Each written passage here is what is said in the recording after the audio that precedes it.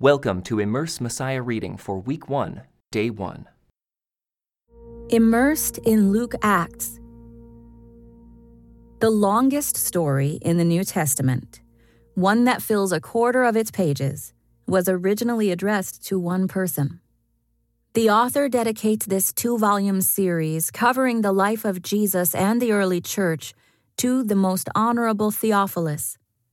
This Greek name shows that he was a Gentile, non-Jewish, and his title suggests he was likely a Roman official.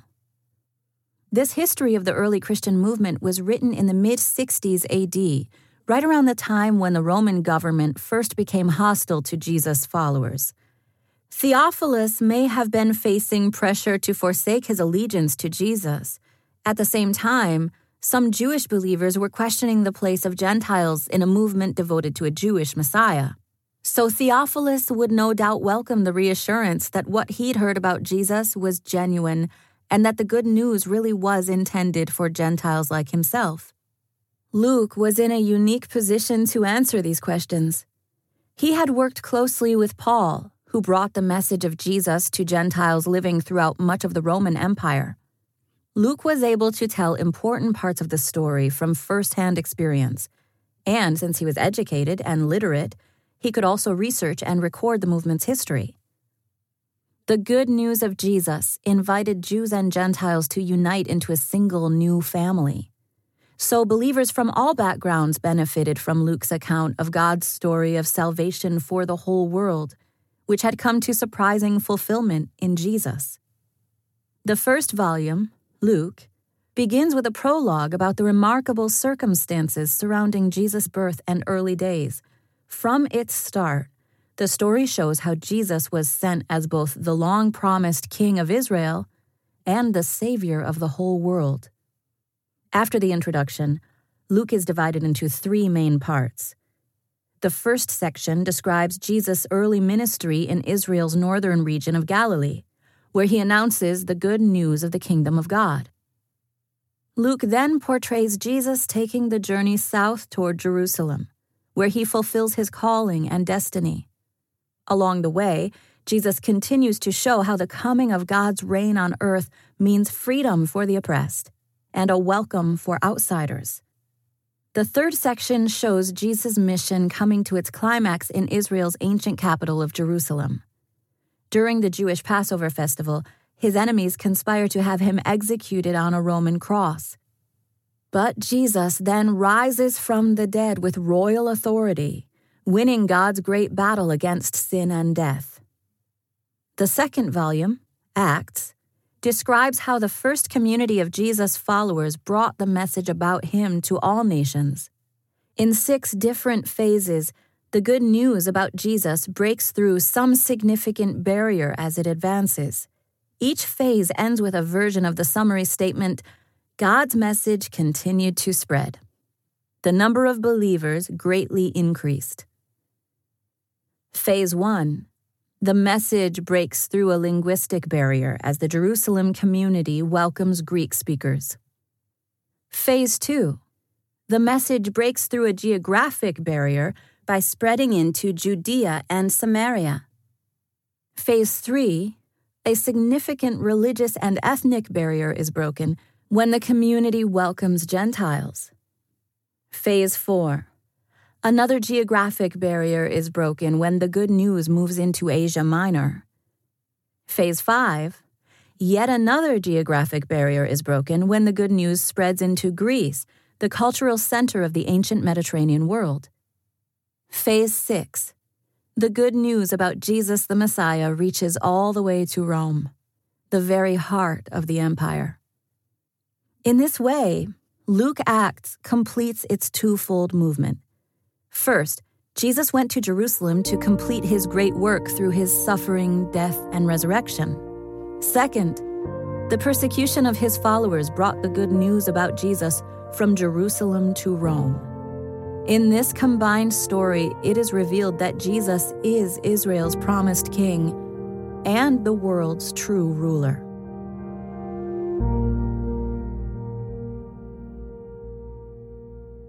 Volume 1 of Luke, Acts, The Gospel according to Luke. Many people have set out to write accounts about the events that have been fulfilled among us. They use the eyewitness reports circulating among us from the early disciples. Having carefully investigated everything from the beginning, I also have decided to write an accurate account for you, most honorable Theophilus, so you can be certain of the truth of everything you were taught. When Herod was king of Judea, there was a Jewish priest named Zechariah. He was a member of the priestly order of Abijah, and his wife Elizabeth was also from the priestly line of Aaron. Zechariah and Elizabeth were righteous in God's eyes, careful to obey all of the Lord's commandments and regulations. They had no children because Elizabeth was unable to conceive, and they were both very old. One day Zechariah was serving God in the temple, for his order was on duty that week. As was the custom of the priests, he was chosen by lot to enter the sanctuary of the Lord and burn incense. While the incense was being burned, a great crowd stood outside praying. While Zechariah was in the sanctuary, an angel of the Lord appeared to him, standing to the right of the incense altar. Zechariah was shaken and overwhelmed with fear when he saw him, but the angel said, "Don't be afraid, Zechariah. God has heard your prayer. Your wife, Elizabeth, will give you a son, and you are to name him John. You will have great joy and gladness, and many will rejoice at his birth, for he will be great in the eyes of the Lord. He must never touch wine or other alcoholic drinks. He will be filled with the Holy Spirit, even before his birth, and he will turn many Israelites to the Lord their God. He will be a man with the spirit and power of Elijah. He will prepare the people for the coming of the Lord. He will turn the hearts of the fathers to their children, and he will cause those who are rebellious to accept the wisdom of the godly." Zechariah said to the angel, "How can I be sure this will happen? I am an old man now, and my wife is also well along in years." Then the angel said, "I am Gabriel. I stand in the very presence of God. It was he who sent me to bring you this good news. But now, since you didn't believe what I said, you will be silent and unable to speak until the child is born, for my words will certainly be fulfilled at the proper time." Meanwhile, the people were waiting for Zechariah to come out of the sanctuary, wondering why he was taking so long. When he finally did come out, he couldn't speak to them. Then they realized from his gestures and his silence that he must have seen a vision in the sanctuary. When Zechariah's week of service in the temple was over, he returned home. Soon afterward, his wife, Elizabeth, became pregnant and went into seclusion for 5 months. "How kind the Lord is," she exclaimed. "He has taken away my disgrace of having no children." In the 6th month of Elizabeth's pregnancy, God sent the angel Gabriel to Nazareth, a village in Galilee, to a virgin named Mary. She was engaged to be married to a man named Joseph, a descendant of King David. Gabriel appeared to her and said, "Greetings, favored woman, the Lord is with you." Confused and disturbed, Mary tried to think what the angel could mean. "Don't be afraid, Mary," the angel told her, "for you have found favor with God. You will conceive and give birth to a son, and you will name him Jesus. He will be very great and will be called the Son of the Most High. The Lord God will give him the throne of his ancestor David, and he will reign over Israel forever. His kingdom will never end."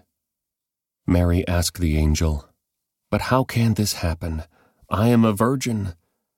The angel replied, "The Holy Spirit will come upon you, and the power of the Most High will overshadow you. So the baby to be born will be holy, and he will be called the Son of God. What's more, your relative Elizabeth has become pregnant in her old age. People used to say she was barren, but she has conceived a son and is now in her 6th month, for the word of God will never fail." Mary responded, "I am the Lord's servant. May everything you have said about me come true." And then the angel left her. A few days later, Mary hurried to the hill country of Judea, to the town where Zechariah lived. She entered the house and greeted Elizabeth. At the sound of Mary's greeting, Elizabeth's child leaped within her, and Elizabeth was filled with the Holy Spirit. Elizabeth gave a glad cry and exclaimed to Mary, "God has blessed you above all women, and your child is blessed. Why am I so honored that the mother of my Lord should visit me? When I heard your greeting, the baby in my womb jumped for joy. You are blessed because you believed that the Lord would do what he said." Mary responded, "Oh, how my soul praises the Lord, how my spirit rejoices in God my Savior. For he took notice of his lowly servant girl, and from now on all generations will call me blessed. For the Mighty One is holy, and he has done great things for me. He shows mercy from generation to generation to all who fear him. His mighty arm has done tremendous things. He has scattered the proud and haughty ones. He has brought down princes from their thrones and exalted the humble. He has filled the hungry with good things and sent the rich away with empty hands. He has helped his servant Israel and remembered to be merciful, for he made this promise to our ancestors, to Abraham and his children forever." Mary stayed with Elizabeth about 3 months and then went back to her own home. When it was time for Elizabeth's baby to be born, she gave birth to a son, and when her neighbors and relatives heard that the Lord had been very merciful to her, everyone rejoiced with her. When the baby was 8 days old, they all came for the circumcision ceremony. They wanted to name him Zechariah, after his father, but Elizabeth said, "No, his name is John." "What?" they exclaimed. "There is no one in all your family by that name." So they used gestures to ask the baby's father what he wanted to name him. He motioned for a writing tablet, and to everyone's surprise he wrote, "His name is John." Instantly Zechariah could speak again, and he began praising God. Awe fell upon the whole neighborhood, and the news of what had happened spread throughout the Judean hills. Everyone who heard about it reflected on these events and asked, "What will this child turn out to be?" For the hand of the Lord was surely upon him in a special way. Then his father, Zechariah, was filled with the Holy Spirit and gave this prophecy, "Praise the Lord, the God of Israel, because he has visited and redeemed his people. He has sent us a mighty Savior from the royal line of his servant David, just as he promised through his holy prophets long ago. Now we will be saved from our enemies and from all who hate us. He has been merciful to our ancestors by remembering his sacred covenant, the covenant he swore with an oath to our ancestor Abraham. We have been rescued from our enemies, so we can serve God without fear, in holiness and righteousness, for as long as we live. And you, my little son, will be called the prophet of the Most High, because you will prepare the way for the Lord. You will tell his people how to find salvation through forgiveness of their sins. Because of God's tender mercy, the morning light from heaven is about to break upon us, to give light to those who sit in darkness and in the shadow of death, and to guide us to the path of peace." John grew up and became strong in spirit, and he lived in the wilderness until he began his public ministry to Israel. At that time, the Roman Emperor Augustus decreed that a census should be taken throughout the Roman Empire. This was the first census taken when Quirinius was the governor of Syria. All returned to their own ancestral towns to register for this census. And because Joseph was a descendant of King David, he had to go to Bethlehem in Judea, David's ancient home. He traveled there from the village of Nazareth in Galilee. He took with him Mary, to whom he was engaged, who was now expecting a child. And while they were there, the time came for her baby to be born. She gave birth to her firstborn son. She wrapped him snugly in strips of cloth and laid him in a manger, because there was no lodging available for them. That night, there were shepherds staying in the fields nearby, guarding their flocks of sheep. Suddenly an angel of the Lord appeared among them, and the radiance of the Lord's glory surrounded them. They were terrified, but the angel reassured them. "Don't be afraid," he said. "I bring you good news that will bring great joy to all people. The Savior, yes, the Messiah, the Lord, has been born today in Bethlehem, the city of David. And you will recognize him by this sign. You will find a baby wrapped snugly in strips of cloth, lying in a manger." Suddenly, the angel was joined by a vast host of others, the armies of heaven, praising God and saying, "Glory to God in the highest heaven, and peace on earth to those with whom God is pleased." When the angels had returned to heaven, the shepherds said to each other, "Let's go to Bethlehem. Let's see this thing that has happened, which the Lord has told us about." They hurried to the village and found Mary and Joseph, and there was the baby lying in the manger. After seeing him, the shepherds told everyone what had happened, and what the angel had said to them about this child. All who heard the shepherd's story were astonished. But Mary kept all these things in her heart and thought about them often. The shepherds went back to their flocks, glorifying and praising God for all they had heard and seen. It was just as the angel had told them. 8 days later, when the baby was circumcised, he was named Jesus, the name given him by the angel even before he was conceived. Then it was time for their purification offering, as required by the law of Moses after the birth of a child. So his parents took him to Jerusalem to present him to the Lord. The law of the Lord says, if a woman's first child is a boy, he must be dedicated to the Lord. So they offered the sacrifice required in the law of the Lord, either a pair of turtle doves or 2 young pigeons. At that time, there was a man in Jerusalem named Simeon. He was righteous and devout, and was eagerly waiting for the Messiah to come and rescue Israel. The Holy Spirit was upon him and had revealed to him that he would not die until he had seen the Lord's Messiah. That day the Spirit led him to the temple. So when Mary and Joseph came to present the baby Jesus to the Lord as the law required, Simeon was there. He took the child in his arms and praised God, saying, "Sovereign Lord, now let your servant die in peace, as you have promised. I have seen your salvation, which you have prepared for all people. He is a light to reveal God to the nations, and he is the glory of your people Israel." Jesus' parents were amazed at what was being said about him. Then Simeon blessed them, and he said to Mary, the baby's mother, "This child is destined to cause many in Israel to fall, and many others to rise. He has been sent as a sign from God, but many will oppose him. As a result, the deepest thoughts of many hearts will be revealed, and a sword will pierce your very soul." Anna, a prophet, was also there in the temple.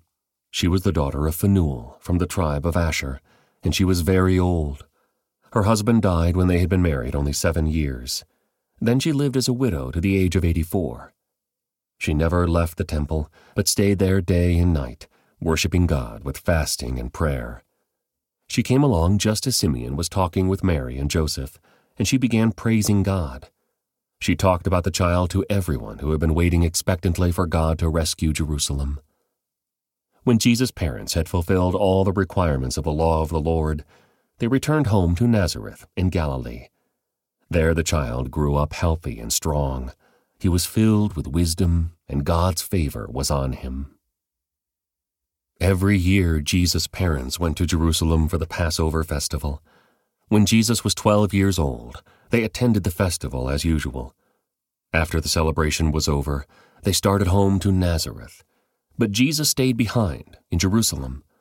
His parents didn't miss him at first because they assumed he was among the other travelers. But when he didn't show up that evening, they started looking for him among their relatives and friends. When they couldn't find him, they went back to Jerusalem to search for him there. 3 days later, they finally discovered him in the temple, sitting among the religious teachers, listening to them and asking questions.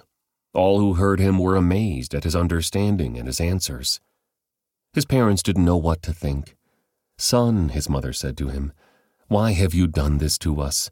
Your father and I have been frantic, searching for you everywhere." "But why did you need to search?" he asked. "Didn't you know that I must be in my father's house?" But they didn't understand what he meant. Then he returned to Nazareth with them and was obedient to them, and his mother stored all these things in her heart. Jesus grew in wisdom and in stature and in favor with God and all the people. It was now the 15th year of the reign of Tiberius, the Roman emperor.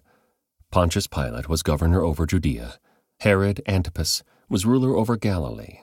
His brother Philip was ruler over Iturea and Trachonitis. Lysanias was ruler over Abilene. Annas and Caiaphas were the high priests. At this time a message from God came to John, son of Zechariah, who was living in the wilderness. Then John went from place to place on both sides of the Jordan River, preaching that people should be baptized, to show that they had repented of their sins and turned to God to be forgiven. Isaiah had spoken of John when he said, "He is a voice shouting in the wilderness, 'Prepare the way for the Lord's coming. Clear the road for him. The valleys will be filled, and the mountains and hills made level. The curves will be straightened, and the rough places made smooth. And then all people will see the salvation sent from God.'" When the crowds came to John for baptism, he said, "You brood of snakes, who warned you to flee the coming wrath? Prove by the way you live that you have repented of your sins and turned to God. Don't just say to each other, 'We're safe, for we are descendants of Abraham.' That means nothing, for I tell you, God can create children of Abraham from these very stones. Even now the axe of God's judgment is poised, ready to sever the roots of the trees. Yes, every tree that does not produce good fruit will be chopped down and thrown into the fire." The crowds asked, "What should we do?" John replied, "If you have 2 shirts, give one to the poor. If you have food, share it with those who are hungry." Even corrupt tax collectors came to be baptized and asked, "Teacher, what should we do?" He replied, "Collect no more taxes than the government requires." "What should we do?" asked some soldiers. John replied, "Don't extort money or make false accusations, and be content with your pay." Everyone was expecting the Messiah to come soon, and they were eager to know whether John might be the Messiah. John answered their questions by saying, "I baptize you with water, but someone is coming soon who is greater than I am, so much greater that I'm not even worthy to be his slave and untie the straps of his sandals. He will baptize you with the Holy Spirit and with fire. He is ready to separate the chaff from the wheat with his winnowing fork. Then he will clean up the threshing area, gathering the wheat into his barn, but burning the chaff with never-ending fire." John used many such warnings as he announced the good news to the people. John also publicly criticized Herod Antipas, the ruler of Galilee, for marrying Herodias, his brother's wife, and for many other wrongs he had done. So Herod put John in prison, adding this sin to his many others. One day when the crowds were being baptized, Jesus himself was baptized. As he was praying, the heavens opened, and the Holy Spirit in bodily form descended on him like a dove. And a voice from heaven said, "You are my dearly loved Son, and you bring me great joy." Jesus was about 30 years old when he began his public ministry. Jesus was known as the son of Joseph. Joseph was the son of Heli. Heli was the son of Mathat. Mathat was the son of Levi. Levi was the son of Melchi. Melchi was the son of Janai. Janai was the son of Joseph. Joseph was the son of Mattathias. Mattathias was the son of Amos. Amos was the son of Nahum. Nahum was the son of Esli. Esli was the son of Nagai. Nagai was the son of Maath. Maath was the son of Mattathias. Mattathias was the son of Simeon. Simeon was the son of Josech. Josech was the son of Joda. Joda was the son of Joanan. Joanan was the son of Risa. Risa was the son of Zerubbabel. Zerubbabel was the son of Shealtiel. Shealtiel was the son of Neri. Neri was the son of Melchi. Melchi was the son of Adai. Adai was the son of Cosam. Cosam was the son of Elmadam. Elmadam was the son of Ur. Ur was the son of Joshua. Joshua was the son of Eliezer. Eliezer was the son of Joram. Joram was the son of Mathat. Mathat was the son of Levi. Levi was the son of Simeon. Simeon was the son of Judah. Judah was the son of Joseph. Joseph was the son of Jonam. Jonam was the son of Eliakim. Eliakim was the son of Melea. Melea was the son of Menah. Menah was the son of Mattatha. Mattatha was the son of Nathan. Nathan was the son of David. David was the son of Jesse. Jesse was the son of Obed. Obed was the son of Boaz. Boaz was the son of Salmon. Salmon was the son of Nahshon. Nahshon was the son of Amminadab. Amminadab was the son of Admin. Admin was the son of Arni. Arni was the son of Hezron. Hezron was the son of Perez. Perez was the son of Judah. Judah was the son of Jacob. Jacob was the son of Isaac. Isaac was the son of Abraham. Abraham was the son of Terah. Terah was the son of Nahor. Nahor was the son of Serug. Serug was the son of Reu. Reu was the son of Peleg. Peleg was the son of Eber. Eber was the son of Shelah. Shelah was the son of Canaan. Canaan was the son of Arphaxad. Arphaxad was the son of Shem. Shem was the son of Noah. Noah was the son of Lamech. Lamech was the son of Methuselah. Methuselah was the son of Enoch. Enoch was the son of Jared. Jared was the son of Mahalalel. Mahalalel was the son of Kenan. Kenan was the son of Enosh. Enosh was the son of Seth. Seth was the son of Adam. Adam was the Son of God. Then Jesus, full of the Holy Spirit, returned from the Jordan River. He was led by the Spirit in the wilderness, where he was tempted by the devil for 40 days. Jesus ate nothing all that time and became very hungry. Then the devil said to him, "If you are the Son of God, tell this stone to become a loaf of bread." But Jesus told him, "No, the Scriptures say, people do not live by bread alone." Then the devil took him up and revealed to him all the kingdoms of the world in a moment of time. "I will give you the glory of these kingdoms and authority over them," the devil said, "because they are mine to give to anyone I please. I will give it all to you if you will worship me." Jesus replied, "The Scriptures say, you must worship the Lord your God and serve only him." Then the devil took him to Jerusalem, to the highest point of the temple, and said, "If you are the Son of God, jump off, for the Scriptures say, he will order his angels to protect and guard you, and they will hold you up with their hands, so you won't even hurt your foot on a stone." Jesus responded, "The Scriptures also say, you must not test the Lord your God." When the devil had finished tempting Jesus, he left him until the next opportunity came. This concludes today's Immerse reading experience. Thank you for joining us.